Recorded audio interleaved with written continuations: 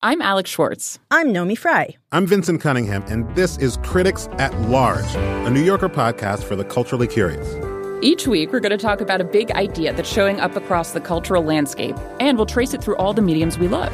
Books, movies, television, music, art. And I always want to talk about celebrity gossip, too. Of course. We hope you'll join us for new episodes each Thursday. Follow Critics at Large today, wherever you get podcasts.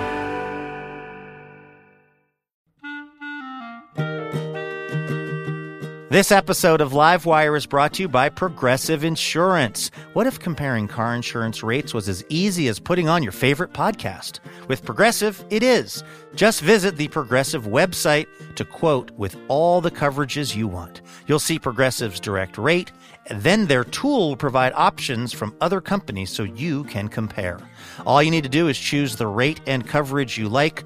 Quote today at Progressive.com to join the over 28 million drivers who trust Progressive.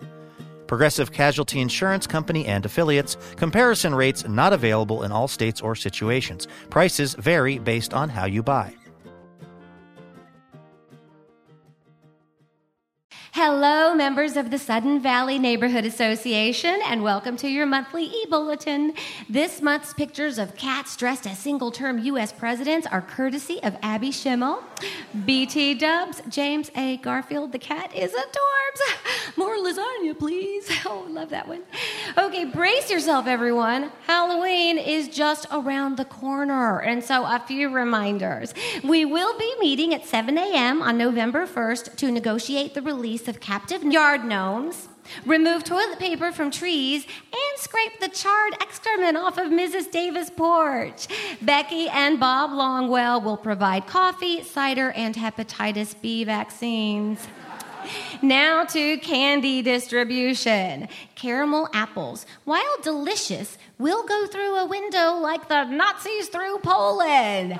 So let's stick to fun-sized candy bars. Nothing that will cause any real damage if used as a projectile. Decorative gourds are also discouraged. The Emerson boys are back from their trip to Juvie, and while all children are miracles, these two would shank their own father for a popcorn ball if they knew who he was. Okay, anywho, we're hoping for a few volunteers to assist Mike Danner in tracking the boys' movements. We can't be certain as to what fresh hell they've planned for us, but let's just assume it will involve gasoline, a crucifix, and a former Blackwater munitions expert. Okay.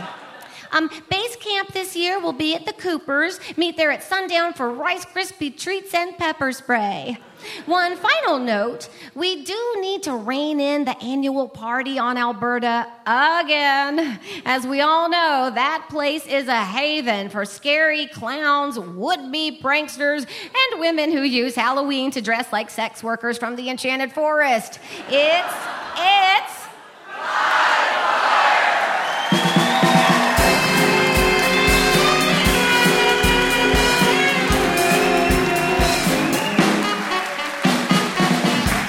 beautiful Alberta Rose Theater in Portland, Oregon. It's Livewire, the show that fully supports the use of decorative gourds this time of year. Tonight, author David Guterson, actors Bitsy Tulloch and Silas Weir-Mitchell of NBC's Grimm, and musical guest Tyler Stenson. That's tonight on Livewire Radio.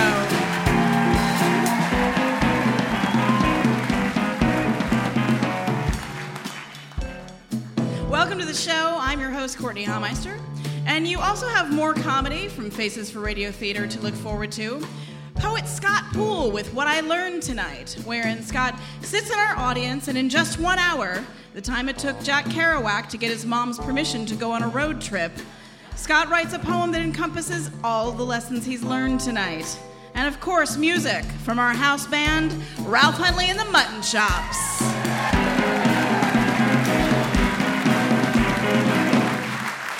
Thanks, Ralph. So I told you earlier that David Guterson is here. and he's brought his book Ed King. And what Ed King is an updated version of Oedipus Rex. Yeah. And in it, Oedipus is now an internet millionaire in Seattle. The book spans from the early 60s to 2017. And one of the things that Ed King believes is that he will achieve immortality once the singularity occurs. And that's when human and digital intelligence converge. And it got me thinking about digital versions of ourselves.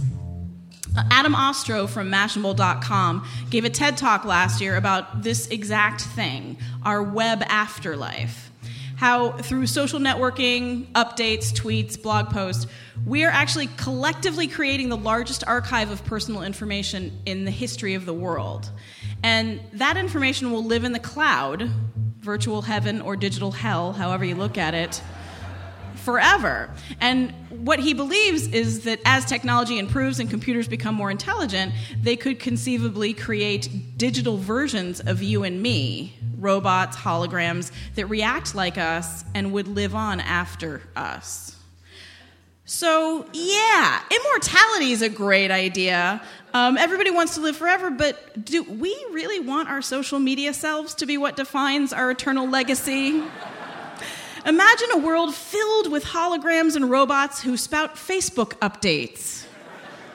Hey, Digital Carol, how are you today? I am so grateful for my family, you guys, seriously. Yeah, I know, you said that yesterday. Live today like there was no yesterday. I don't even know what that means. Anonymous said it. Oh, great, you're quoting Anonymous again. That's good. You know what? I've got some great news, you guys, but I can't tell you for 2 weeks. Oh my God, I'm going to punch you. So the deal is our virtual selves are generally nothing like our actual selves anyway. Like, I went through my digital timeline to see what my last 3 posts were. Number 1, that last piece of pizza finally filled the bottomless pit of despair created by my distant father. Not sure where to put this brownie now. Number 2, it was true at the time. Number 2, I never worked too hard to get the stamp off my hand after an event. Otherwise, there's very little proof that I ever leave my house. And number 3, if I get one more apology email from Netflix, I'm just going to assume we're dating. Hey, everybody, it's Snarkbot. Nobody wants to hang out with that person. I mean, there are people in our lives who spout nothing but snark like that, and they're called tedious jerks, right? And as much as I love the people in my life, I don't want some cold, soulless version of them hanging around, continually reminding me that they're gone, although I have dated people for whom it would be very difficult to tell the difference. But the main reason that we don't want our digital selves living on while we don't, though, is the best parts of ourselves are what we do and not what we say. Taking a bottle of gin and a voodoo doll and a tiny little flannel shirt to a friend who just got dumped by a drummer. Paying for your brother to get his power suit cleaned for his 20th job interview. And getting the spice just right in the chicken soup for your sick daughter, even though she's so stuffed up she'll never be able to taste it. A hologram could never do any of those things. So as buggy as this whole Death 1.0 program is, I think we're stuck with it for now. At least until they perfect the cloning plugin.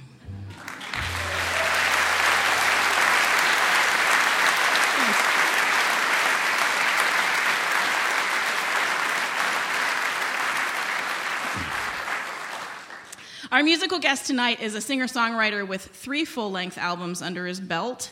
It's probably not where he keeps them, but he's also got lots of accolades from Northwest music organizations like Best Male Artist and Songwriter of the Year. His music blends folk, Americana, and bluegrass, and he recently spent some time in Nashville, but he has returned to the Northwest to work on more music and developing a case of seasonal affective disorder. His most recent record is Another Gleam. Please welcome Tyler Stenson to Livewire.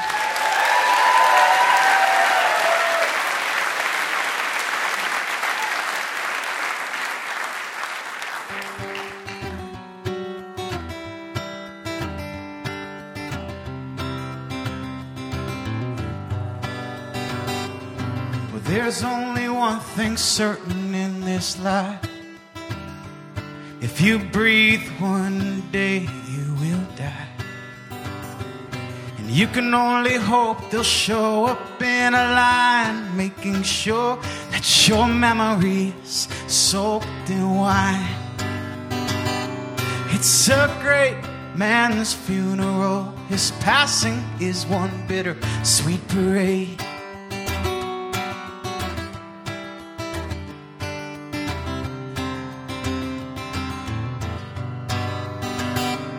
Well, I do believe you're gone before your time, and that my days in your sunshine were fine. And the education gained along the way was good as gold and all of its accolades. It's a great man's funeral. His passing is one bitter sweet parade.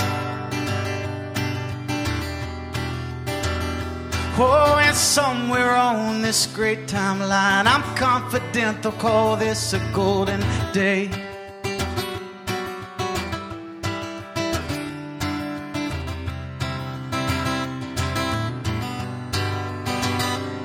Well, I'm a better man for bleeding almost dry. And my bag of bones is a medal of that pride. But I can't believe we live to tell how we survived, because it seemed to me we starved for 40 days and nights. It's a great man's funeral. His passing is one bitter sweet parade. Oh, and somewhere on this great timeline, I'm confident they'll call this a golden day.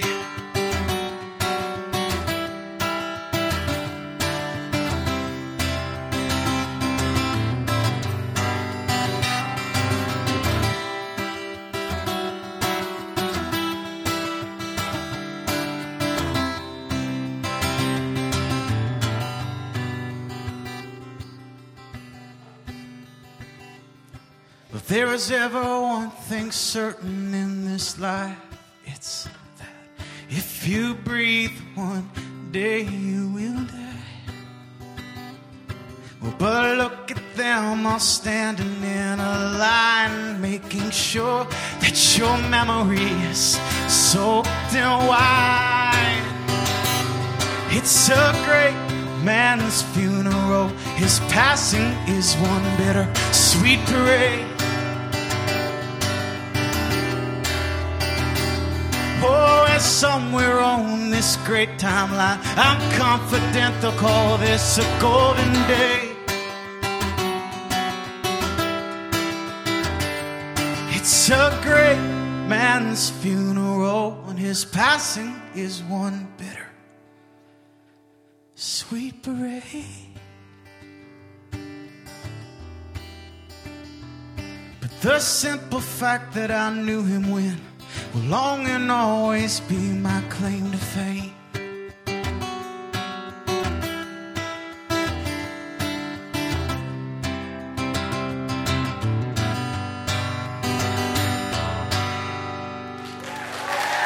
Thank you so much. Appreciate that.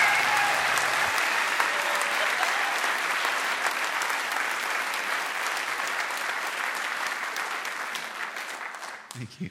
Hey, Tyler, welcome to Livewire. Thank you so much for having me. It's great to have you on the show. So that song was called A Great Man's Funeral. Yes. And when I listened to it, I assumed it was about a funeral, and so I was appropriately bummed out. But then I heard that it's not actually about a funeral. It's a bittersweet parade. Right? So what is the song actually about?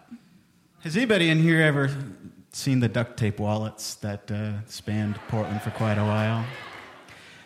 Well, that's my brother's brainchild, and I was the right-hand man for that whole thing. So you saw me at Saturday Market a million times in one. And in 2008, with most other companies, we had to take a little nap for a while. And so we threw a big party saying so long, and tons of people showed up to soak us in wine and whatnot. So Great Man's Funeral is actually about the company. taking a break, but it taught us 1,000,001 things. And he's still making wallets, right? He actually tried and had some good traction, but he ultimately in his gut said, I'm going to take a longer break than I expected. And here's the thing. Right now in our country, we have nothing to put in them. Correct. So I would just say have him wait a little bit longer. And it's not him, it's us. He's a great man. It's not him, it's Congress. Yeah, he recognized that trend.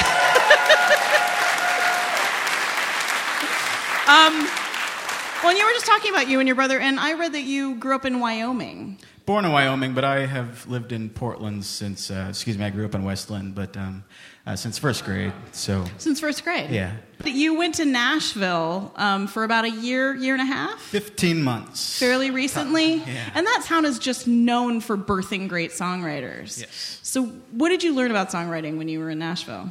I learned that it is the epicenter for a reason in terms of I write. In my 12 years of writing, I've written 106 songs, and I know people who have written 400 songs a year in Nashville. Wow. And so I found that it deserved its name, and it lived up to its reputation. Did you find that after you were in Nashville for a while that your style of music had changed? Were you more bluegrassy or sound more country? I found I got to the point quicker.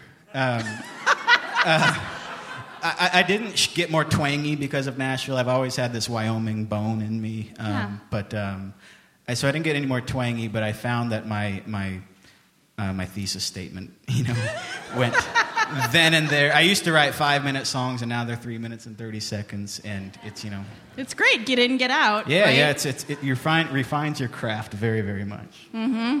Yeah, no, it's people's attention spans are getting shorter, so I think you're on the right track. Believe me, they are. Believe me. Well, it's been wonderful having you, and we're going to see you later in the show. You're going to play one more song for us. Tyler Stenson, everybody. Thank you for having me, everybody. I appreciate it much. Thank you.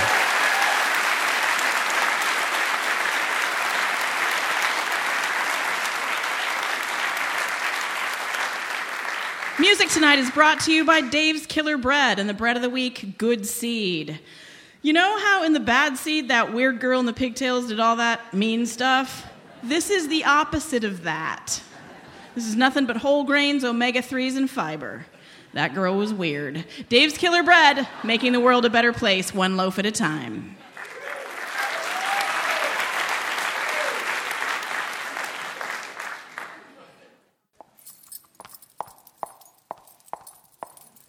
Well, thanks for walking me to my door. That is very old-fashioned of you. Well, like I've been telling you, I am old-fashioned. That is what you keep saying. Did you want to come in for a while, or? Whoa. Hang on there, Elise. Are you freely inviting me into your home? Well, yeah, I thought we'd have some ice cream or something like... Elise, I was afraid this would happen. Remember when I told you there was something different about me? No. In my ad on OkCupid, I said I was different. Okay. And it was up near the top, underneath the roguish good look. Never mind. So here's the thing, and this may come as a shock to you, Elise. Elise, I might be a vampire. What's that now? Vampire. And I think a pretty good one. Okay, vampire. Don't be alarmed, Elise. I won't hurt you. Oh, I won't be. Can I ask why you think you're a vampire? Well, firstly, my skin, okay, notice how it shimmers, okay, even in the cold black embrace of Mother Night. Uh-huh. Well, I used Jergens shimmer lotion. In demonstrations, no other skin shimmered and glistened the way mine seems to, with the Jergens. Okay, is there anything else? Vampires surround themselves with valuable art, okay? I myself have a dazzling collection. Really? Whom do you collect? Thomas Kincaid, painter of light. Has long been a favorite. And I just happen to have a few choice prints I picked up at a going out of business sale at a Days Inn in Bellevue.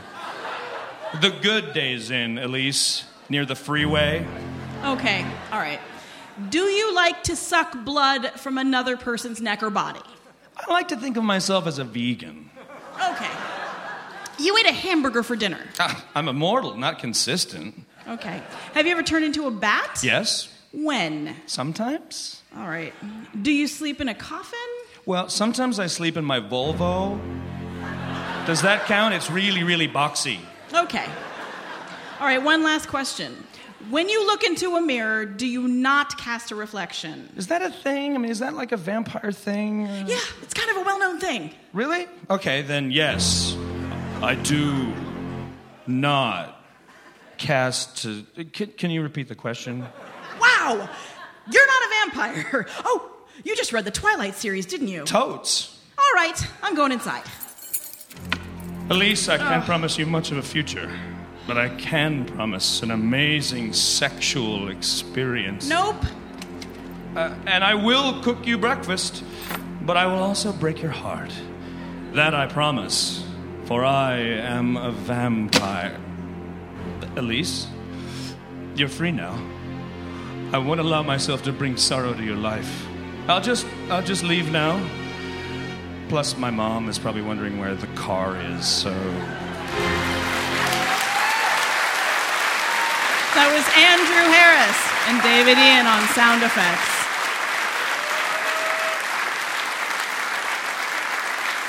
You're listening to Livewire with music, conversation, and comedy. It's like a great date, but without the embarrassing realization that you've been calling her by the wrong name the whole night.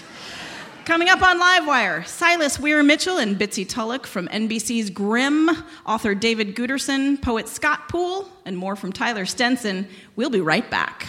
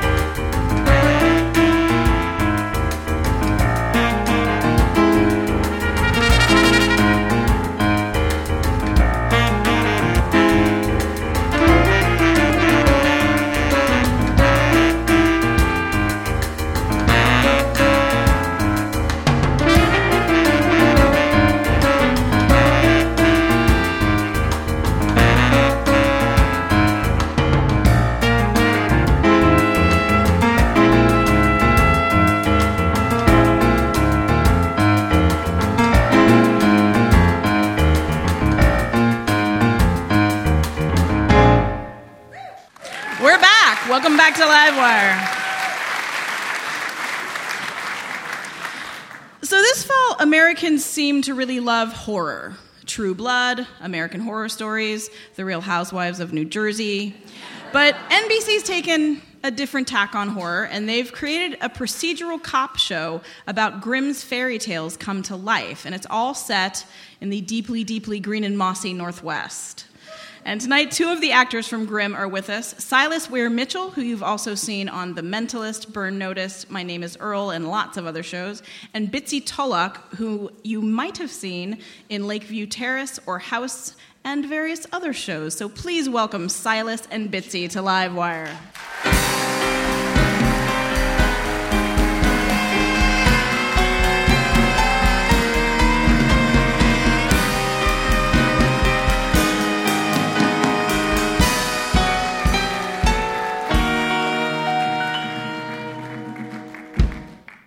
Welcome to Livewire, Silas and Bitsy.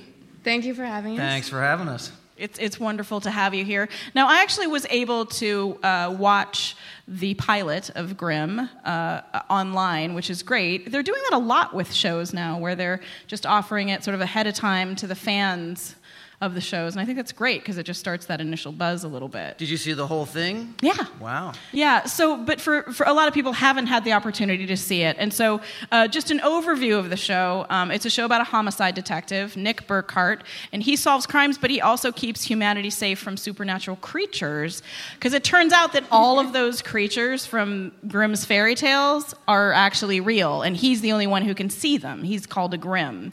And Silas, you play Monroe, and you're definitely the comic relief of the show. Quite funny right off the bat. So as an actor, how do you prepare to play a wolf? Spend a lot of time with your dog. It's interesting because, the supernatural element is actually, in a way, it's sort of like, I like to think of it more that it's a mythological kind of element. Like if you're a detective and you're a homicide detective and you're dealing with these horrors, on a daily basis, you realize the sort of mythical depths of what people can do. And then you add the grim element in it, and they say the Grimms were actually writing about real people, real terrible things that were happening. So in a way, the preparation I did had more to do with the mythical nature of the werewolf that we all have in us. Yeah. Like if Nick Burkhardt looked at Son of Sam, he wouldn't see David Berkowitz. He would see the creature that David Berkowitz's human mask is covering. Right. And I find that really rich.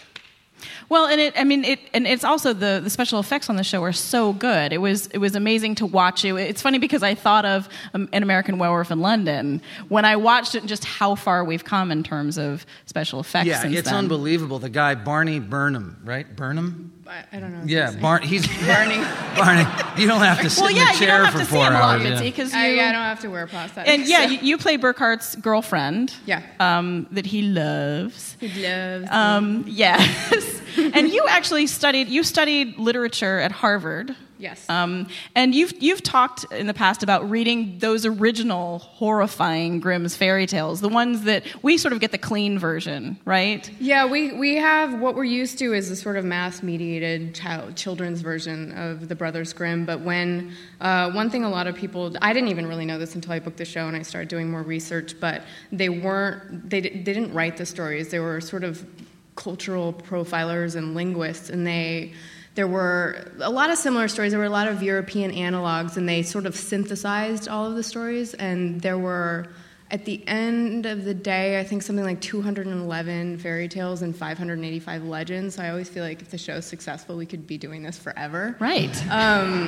Plenty of source material. Yeah, exactly. But they were really, really scary, and they were meant to be warnings against, infidelity and sex and all this stuff. And they're gruesome and bloody and...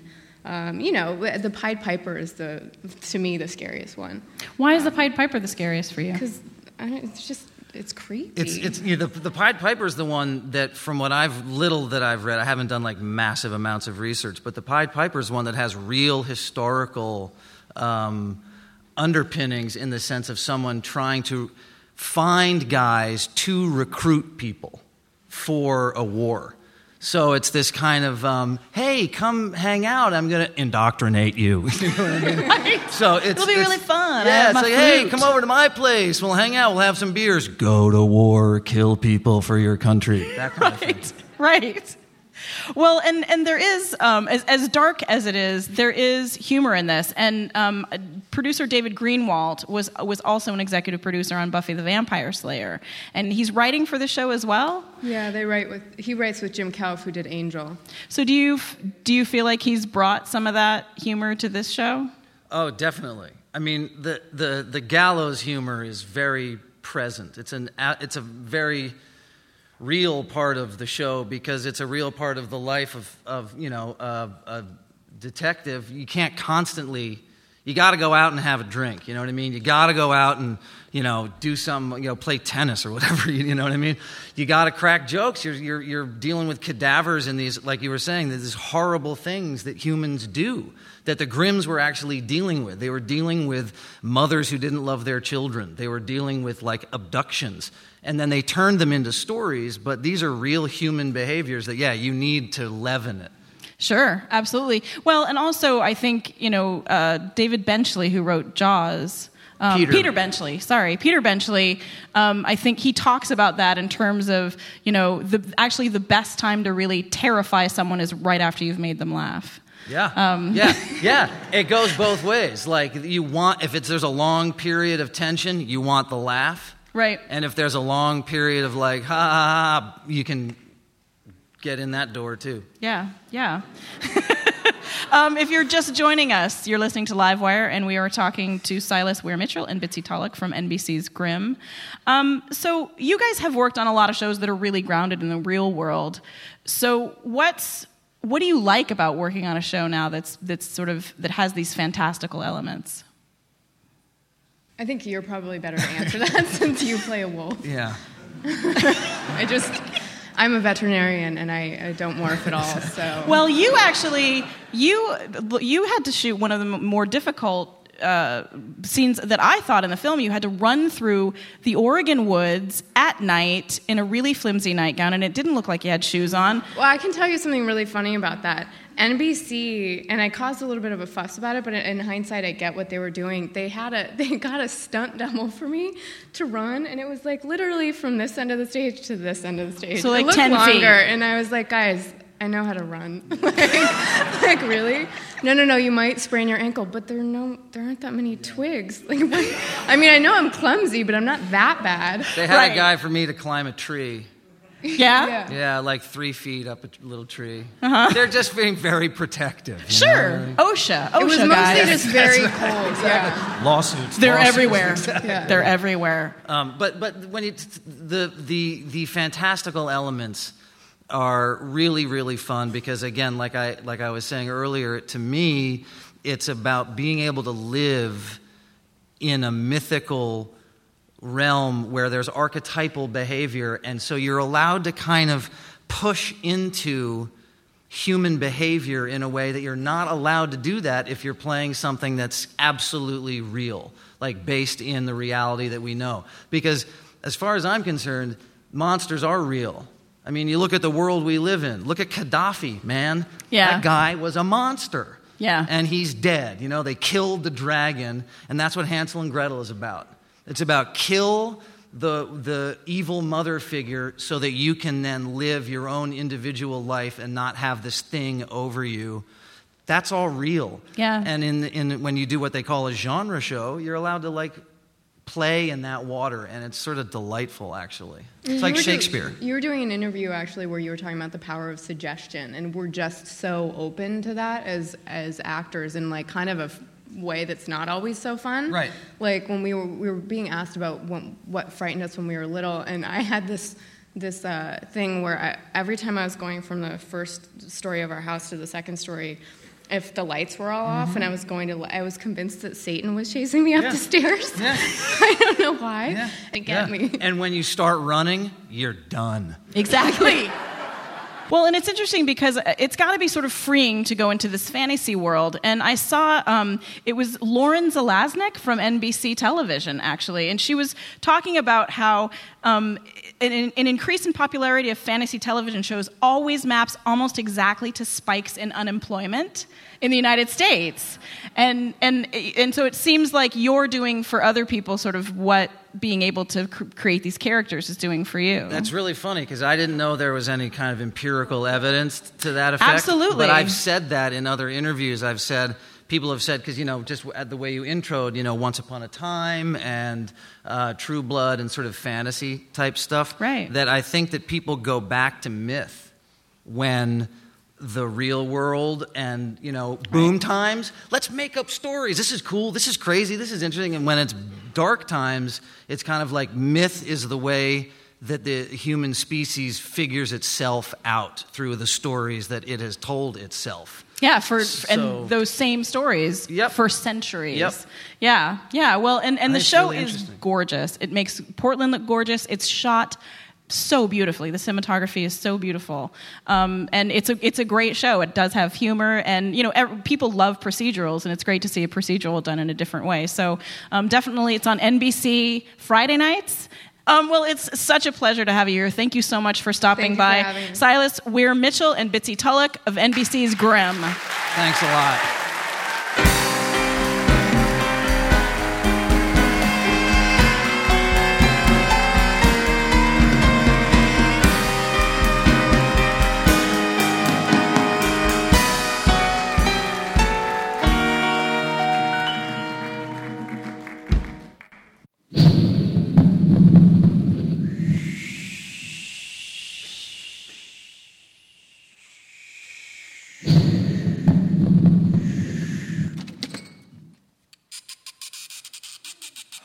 can't believe it, honey. Our very first house. Oh, Leonard, I'm so happy. It's perfect. Except, for all the scary stuff the realtor said. No, sweetheart. That's just a rumor, okay? I'm sure the house is fine. Get out. What was that? It sounded like somebody said, get out. Oh, Leonard, you don't think that... A ghost? No, it couldn't be. Leave. Oh, my God. Now. Oh, my God. It sounds like a spirit, all right. You will die. All right, look, spirit, whoever you are, you can scare us all you want, but this is my house now, and as a proud Lakota, I will not move. Wow, what'd you say? No, I am Lakota Sioux, strong in mind and body, and you are not welcome. Oh, okay, boy, I did not expect this. What do you mean? This house, it was built on an ancient Lutheran burial ground, and well... Oh. No, I see. And you have a problem with us being Native American? Yeah, I mean, no. God. Oh, okay. I feel really weird about this whole thing. I don't deal with you people a lot. Oh, what? You people? I'm sorry, what do you mean by you people? No, I didn't mean it like that. I was just saying that normally it's a white family that moves into this house. Oh, okay, so what? You're saying a Native American family can't afford a house like this? No, you're twisting my words around, lady. God, this is awkward. Look. Why don't you just leave us in peace, okay? Believe me, I'd love nothing more than to get out of this conversation right now, but, it's kind of my job to, moan and wail and make the walls bleed. Oh, gross. I know, tell me about it. I also have to move the furniture around and just generally scare you. Where do you want this ottoman, by the way? Oh, big white man scaring the poor, weak Indians. Is that it? No, yeah, I mean, okay. It's just that you're on our sacred ground. Oh, your sacred ground, huh? Well, tell me, how does that feel to have some strangers just come onto your sacred ground? I'm really interested in knowing how that makes you feel. It feels bad. Oh, does it? I can't imagine. Yeah. Oh, okay, I get where you're going with that. Look, you're upset, but you have to understand that there are spirits here I'm representing. Okay? Oh, yeah? And how did they die? Well, Frank Jessup, he got drunk and fell off his roof. Even funnier is that he can't really remember why he wanted to get up on his roof in the first place, but other than that, mostly natural causes. Natural causes, huh? Yeah. Well, you know what isn't natural? Having your people massacred, given blankets infected with smallpox, being forced off your land into the cold. Uh-huh. Well, maybe I should just haunt you guys later. Oh, no, please stay. We would love to hear more about your emotional trauma. Yeah, or maybe you could torment us like your ancestors tormented mine. Boo. No, it just doesn't feel right. It feels really weird. What's the matter, spirit? I just have some reservations about the whole... What? No, I didn't. It was a word. I didn't mean it. Oh, okay, God. What's the matter? Are we experiencing a little white guilt here? Yeah, I mean, look, I'm just super duper sorry about all this. Okay, how about this? No more haunting. I promise. I'm gonna hit pause on the whole poltergeist thing, and I don't know. Maybe I'll get a transfer somewhere else or something. In the meantime, I better not hear any crap about my drum circle on Thursday nights. Okay, well, would you do me a solid and tell your ancestors that, we're cool and all, because those guys they're probably still mad at me for, everything I did to them. You know what? Why don't we just write up a treaty or something, something you would honor, right? Those are pretty ironclad, huh? Oh, boy. That was Sean McGrath, Trisha Ferguson, and Andrew Harris with Ghostly Effects by David Ian.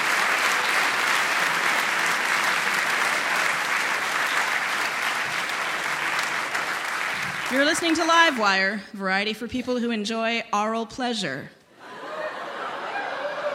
We'll be right back.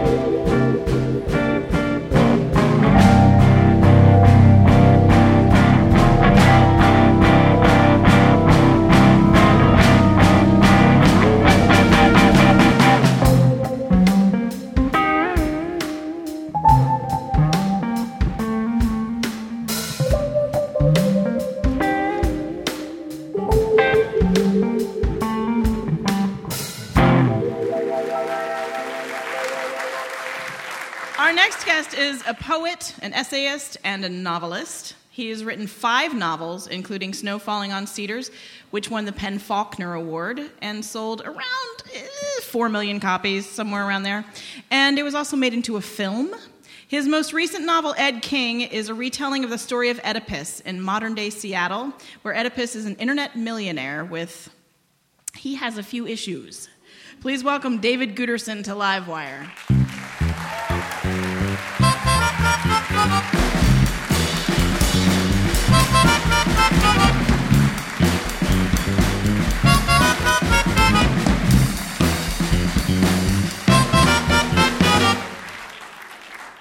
Welcome to Livewire, David. It's wonderful to have you back. Thank you. So for people who aren't familiar with the Oedipus myth, did you want to give a quick overview of some of the things that happened to him? I mean, I think most Americans are familiar with it because you went to high school and or you went to college. Right. And it's a staple of the high school curriculum. In fact, I was a high school teacher for 10 years and taught the play. But primarily what people remember about it or know about it is it's about a guy who kills his father and then marries his mother. And he does these things without knowing that he's done these things. And also people generally remember that there is a prophecy. His parents have been told at his birth that these things will happen. He himself has been told as a teenager that he's going to do these things. And I think the other piece of it that most people remember from having read it as a teenager is that there's the presence of the gods, who are these divine agents who are driving his fate. Yeah, so it's weird because it's not actually fate. I mean, in some ways, it is driven by something. Yeah, well, in the version as told by Sophocles, and for the Greeks of the classical era, you have the gods. And in fact, if you're living in that time, as far as you're concerned, everything that happens because the gods make it happen. They've decided. Yeah, we don't have that in our time. It was one of the problems for me writing this book. I had to find a substitute for the gods, and that drove me into metafiction, fiction with an awareness of itself, fiction with authorial intrusion. The notion being that in the novel, ultimately it's the novelist who functions the way that the gods might have functioned for the Greeks. That is, it's the novelist who decides what happens. It is the novelist who's in charge of the fate of the characters. And so, for better or for worse in the story, there's authorial intrusion. Yeah, it was the first time I'd ever seen you do that in one of your books, and it was around 2/3 of the way into the book. You pop in at a very interesting moment in the book. I mean, it's everyone knows that he marries his mother, and so there's a moment in the book when he very possibly may get down with his mom. Exactly. And suddenly, there you are. Right. I mean, you're 2/3 into the novel, and as far as you're concerned to that point, you're reading a relatively conventional novel of social realism. It's the novel as you're most comfortable with it, as you know it. The author has dropped you into the fictional dream and done nothing to wake you up. You're immersed in the fictional world. You're comfortable. But you know that you're moving towards this very uncomfortable moment. And I know that as a teacher, I was always aware of the conjunction of revulsion and attraction that my students felt, and I think all readers of Oedipus feel towards this notion. It's a creepy notion. And when I get to this critical moment, I jar the reader awake by entering into the story. Was that something that you knew that you were going to do at that point, or was it the kind of thing where you felt like something needed to happen outside of the story itself? Well, I always knew that I was going to enter into it at some point because, again, the story needed a divine agent. It needed authorial intrusion just to work. And I always knew that it would have to be at that very moment, which is the critical moment in the story. So I did know it was coming, yeah. Why did you want to approach the story of Oedipus now and modernize it? Yeah. It'd be reasonable to assume that if you write a story about patricide and incest, that those are your interests, that those are what drove you. But Yeah, my parents came to a reading lately, and it was uncomfortable. But. Sure. Hey, Dad. But actually, the part of the story I was the most interested in was not the fact of the patricide and incest, but the fact that he didn't know it. That is, he was blind. And blindness is an ongoing motif in the play. There's the blind prophet Tiresias. There's the fact that Oedipus, in the end, gouges his eyes out, so he's now physically blind. And there's an equation between physical blindness and inner vision in the story. It was this blindness to self, this not knowing, being ignorant of the truth about yourself, so you that feel like interested me. That's something that's happening quite a bit in our culture right now? I don't know if it's contemporary or if it's sort of an ongoing truth about human beings. I think it's probably the latter. It's kind of just the universal fact, a sorry note about the human condition, that we're sort of condemned to blindness. But I did have a topical or more contemporary interest, and that is the primary constituents of the play and of the character ultimately are this blindness and this hubris, this overstepping, this overreaching. And I do think those are important concepts for us to be thinking about in terms of the contemporary American sensibility, like who we are in the last, but post-World War II. Blindness and hubris are words internationally that are used, about us. Blindness and hubris seem to be themes worth exploring in the contemporary American moment.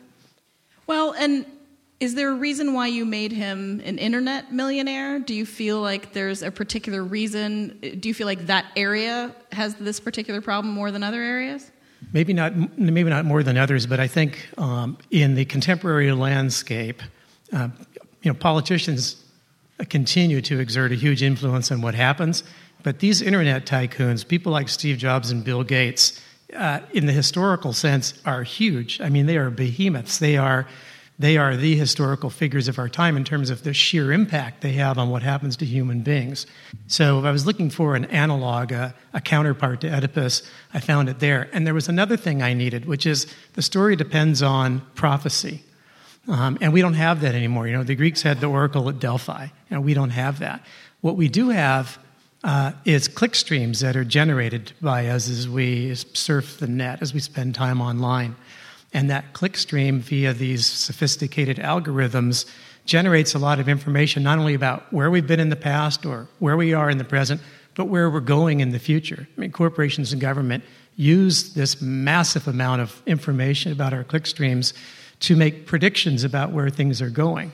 And so we do, in fact, have a modern counterpart for the oracle at Delphi in the form of click streams. And that's why Ed King is the founder of an internet search company. And if you're just joining us, we are talking to author David Guterson about his latest book, Ed King. I spoke earlier in the show about this idea of the singularity and that people really feel like there might be a way for us to continue sort of digitally. Which parts of your personality would you want to be eternal? The thing that interested me at the beginning of the show when you mentioned that was the idea that this social media presence that we have will go on in the cloud, and there will be this sort of iteration of us that outlasts us. But actually, really starry-eyed utopian futurists have a notion that's even more bizarre and more disturbing. So if you think about what's happening in neurology these days, where people who have paralysis can actually be helped via an interfacing of their brain, their consciousness, with digital technology. If you carry that to its natural conclusion, what you get is the day comes where your consciousness is literally downloadable. So you die, but your consciousness, it can be stored.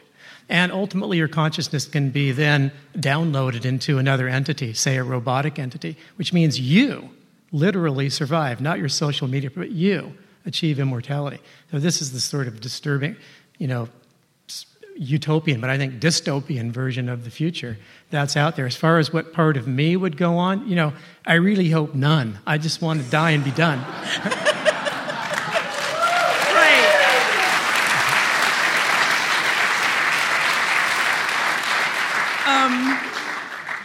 It was interesting. I thought at one point you'd have Ed King get LASIK or something, just to do the little tip of the hat.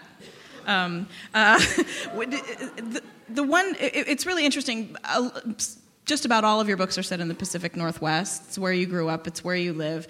And do you find it interesting that this thing that it feels like you believe is sort of distancing us from ourselves, this digital world, so many of the sort of kings of it come from the Pacific Northwest, where people are generally so close to nature. Yeah, I mean, it's here, and it's Silicon Valley seems to be sort of the birthplace of this thing, which is now international, and there are these flourishing centers for it all over the world. But you're right to point out, Bill Gates was Seattle. We seem to identify, somehow the world identifies the Pacific Northwest, with the birth of this technology. And one of the things I had fun with in the novel, by the way, was the story as told by Sophocles depends on these two sort of city-states, Thebes and Corinth. And for me, it was Seattle and Portland. And there's a lot of Portland in this book. There is, actually. Yeah. It's great. There were lots of places that I recognized.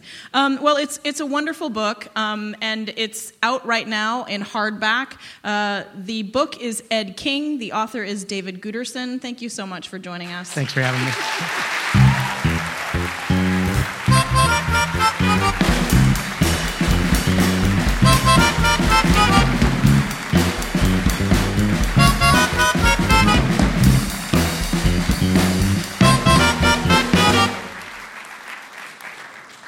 You're listening to Livewire, radio variety for people who enjoy fun. If you live in the Portland area, please join us for our next live show on November 5th here at the Alberta Rose Theatre. Guests include Daniel H. Wilson, the author of Robopocalypse, the New York Times bestseller that was optioned by DreamWorks to be directed by some guy named Steven Spielberg. Karen Carbo, acclaimed author of How Georgia Became O'Keefe, and Arthur Bradford, director of 6 Days to Air, The Making of South Park.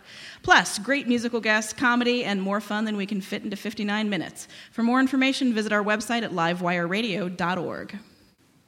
Once again, please welcome to the stage Mr. Tyler Stenson.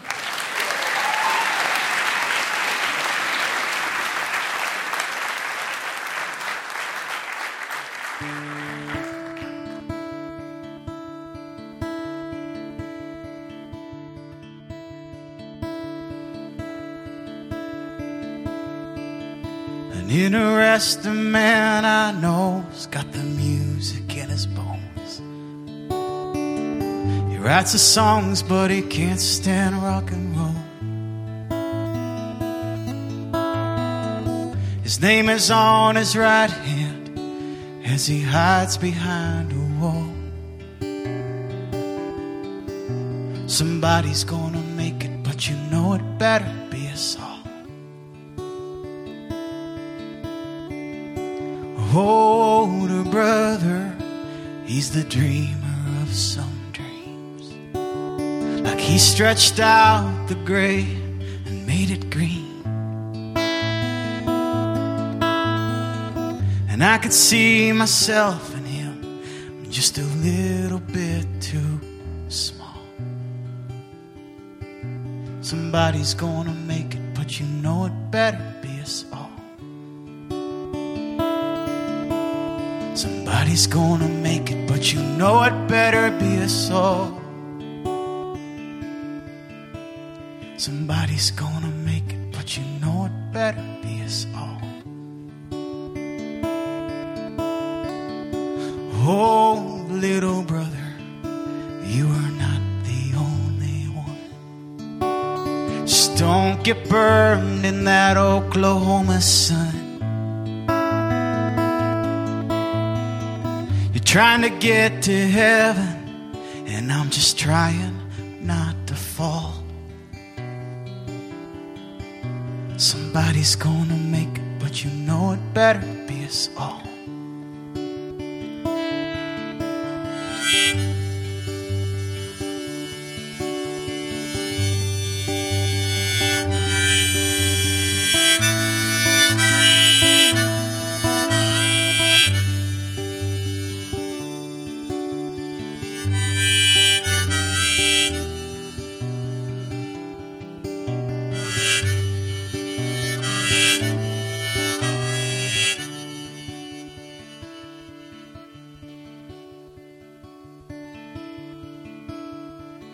And I'm a music maker, trying to make a dream. But getting there is as endless as it seems. So I'm going to California, even if I have to crawl. Because somebody's gonna make it, but you know it better be us all. When I get to California, I'll be giving you a call. Oh, because somebody's gonna make it, but you know it better be us all.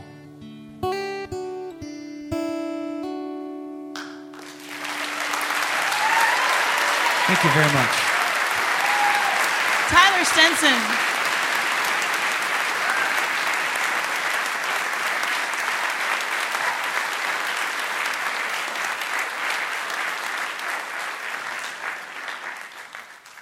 And now, as promised, the man who has been writing for the past hour while we have been slacking to sum it all up for us, please welcome poet Scott Poole.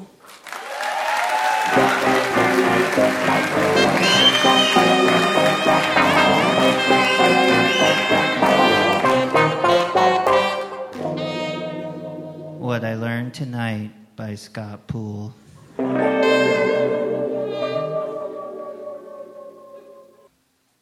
I learned tonight that you need to be a bit skeptical when someone tells you they're a vampire.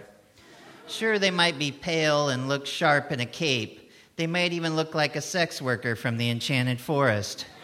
But until you have the 2 holes in your neck and start picking out coffins for no particular reason, you just can't really rush to judgment on a thing like that.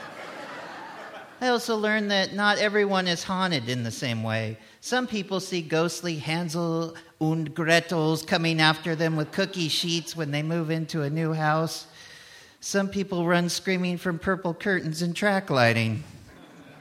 One time when I moved into a new house, the Smurfs emerged from the walls and I peed my pants, tripped trying to run 2 yards, and knocked over my collectible figurines of a mouse, a bird, and a sausage. My friends just spit beer out of their noses laughing at me. I learned tonight that I need a better thing to be haunted by, like blind internet millionaires, for instance, who might have killed their fathers and maybe slept with their mothers and are kind of feeling guilty about that.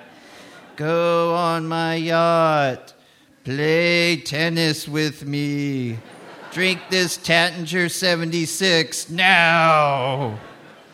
The only trick is to look scared by these things, but yet still be welcoming to the ghost. God, I hate yachts. Ooh. Look, I'm crying. I drop. Please don't make me take another hot tub with supermodels on the Lido deck. Please don't. Yet when I die and become one of those undead, I wonder how good of a haunter I would be. I kind of like Tyler Stenson wanted parade past a funeral. Maybe I could get one of those horrible one-man band setups and wear a wolf costume. That could be really scary with the bass drum and the knee cymbals wrapped around the knees with duct tape and a kazoo playing Girl from Ipanema really loud and fast and enthusiastically. I think I'd be cheering everyone up, but of course this would be absolutely horrifying. Nobody wants a one-man band to go on for eternity. Thank you.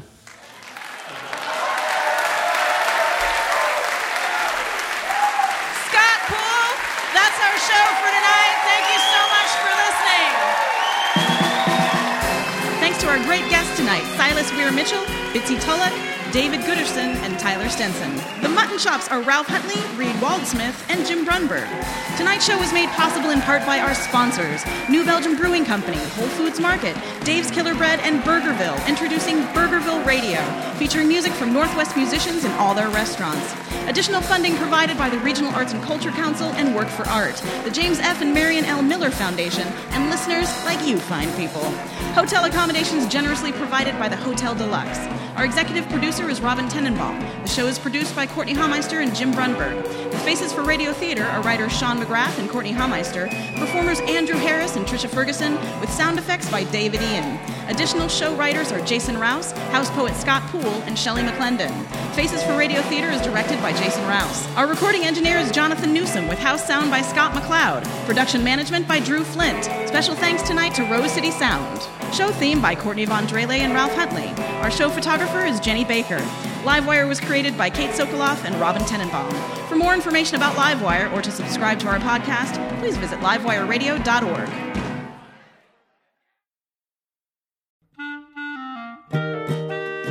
Dear Livewire, when we first met, I was really shy.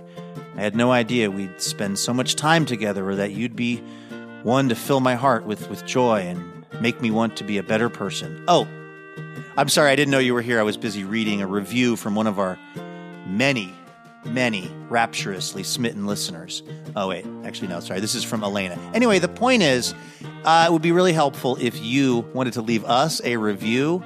Feel free to say really nice things about us, and we'll even read them now and then on the show. So you might hear your review of Livewire read on the program itself. Reviews help other people hear about the show, and then we can keep doing this for a long, long time because we love having this job. Thank you so much if you've left a review, and if you're about to leave a review, you can go ahead and do it right where you get the podcast.